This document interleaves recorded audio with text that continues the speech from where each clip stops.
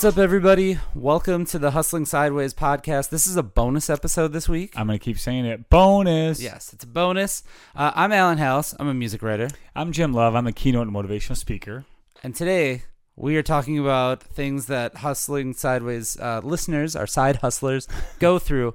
One of them is the power of saying no. No means no. Yeah, we are saying no. Yes, and it's very important. And actually, something that is very underrated, because I think as you're getting started with your side hustle, you want to do everything. You want to just keep going, yes, yes, yes. And at a certain point, your time and your energy is the valuable part, right? Absolutely. And I think we both had some lessons in that. You want to give your story about saying no? Yeah. So I deal in the entertainment industry. I deal with concerts and booking concerts and events. I am terrible at saying no. This is something I have to work on because I do a lot and I pretty much work until I don't work anymore. Yes. So whenever I go to Alan's house, I just ask for food and he never says no. No, just never give me say food no. And we're good. But I've made so much out of saying yes, but realizing that you say no sometimes helps add value to what you do. The one big one that I realized, I guess I don't say no, I say never again.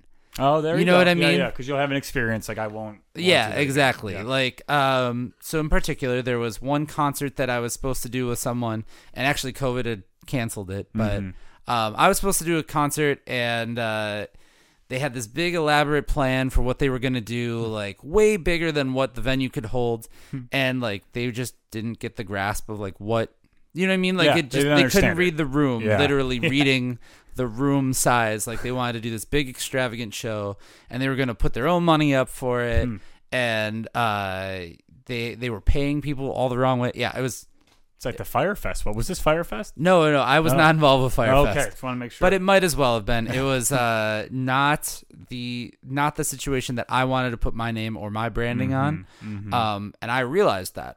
So there was a power in saying no there, because I realized, in those preliminary talks, like if you can tell somebody doesn't have it, right away. Yeah. That immediately is my moment that it's my no, that I'm like, okay, I need to know that the people that I'm working with are going to be worth my time, because you only have so much time, you only have so many limited resources. I actually used to have a professor that said you will never have enough time or money, so you just have to kind of make it all work. It's true. And figure it all out. Very true. And it is definitely it was one of those situations where I was like, I don't have enough time. It is not worth it for me. So that was my no. I was out. Yeah, so that's good. What is your no? When are you like, all right, I'm out of there? Well, over the years, something I've always struggled with is knowing what my value is to doing what I do. And typically because like budgets sometimes don't hit that. And originally, like the first couple years I was speaking, I wanted to go everywhere, anywhere and just do it. So I didn't really care. Yeah. And as time went on, I became more of a value add and more of a professional.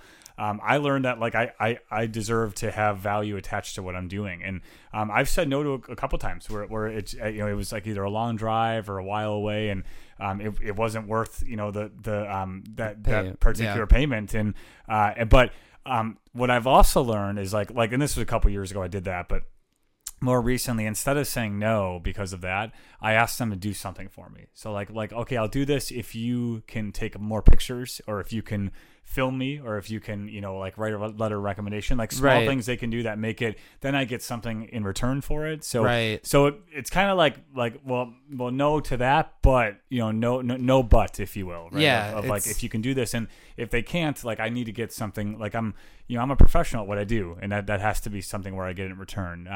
But I do know, like in terms of spending my time, like there's things I still volunteer for that are important to me, that I'll do, and I understand what I'm like I'm giving back my time, and my talent, which honestly those two things are really important.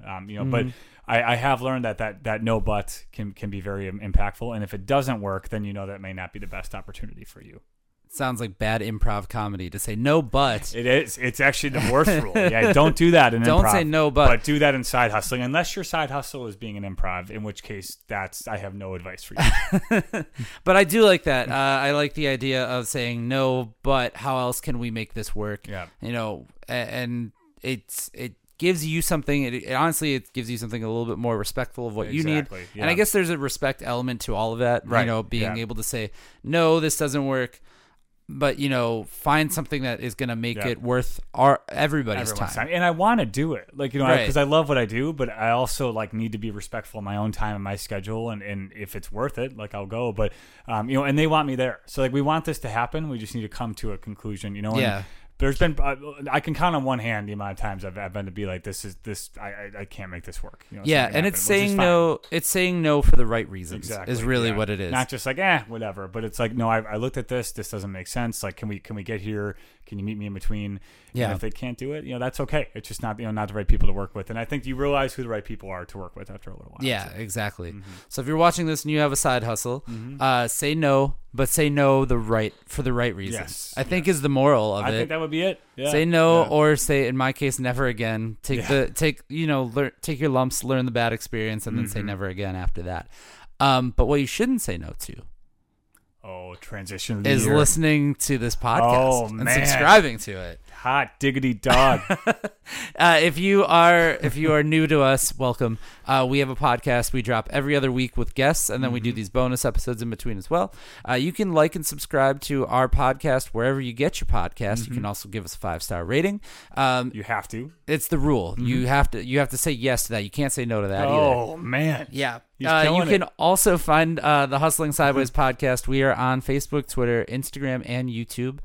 Just Hustling Sideways wherever you find us. And if you got a side hustle of your own, we won't say no to you. Correct. Also, if you have an idea for a bonus episode, we would always say, if you want to know something, if there's something on your mind in terms of your side hustle and you just want us to talk about it, we've experienced many things, and we would love to hear your recommendations for what you want to hear. So I like that. We will say, I'm just going to stop the no joke. We will accept your recommendation. We'll say yes to that one. But you can do that. You can send us, and if you want to be a guest, or if you got things you want to send us, you can do that by sending us an email over at hustlingsideways@gmail.com. You can find us everywhere too. We're always nice and willing to reach out. Most times. Yep. Otherwise, we say no. That's what we do. Oh, man. All right, time to end. Okay. Time to end. Well, anyway, this has been the Hustling Sideways podcast. Thank you guys so much for listening. And Jim, keep on hustling. We'll see you next time.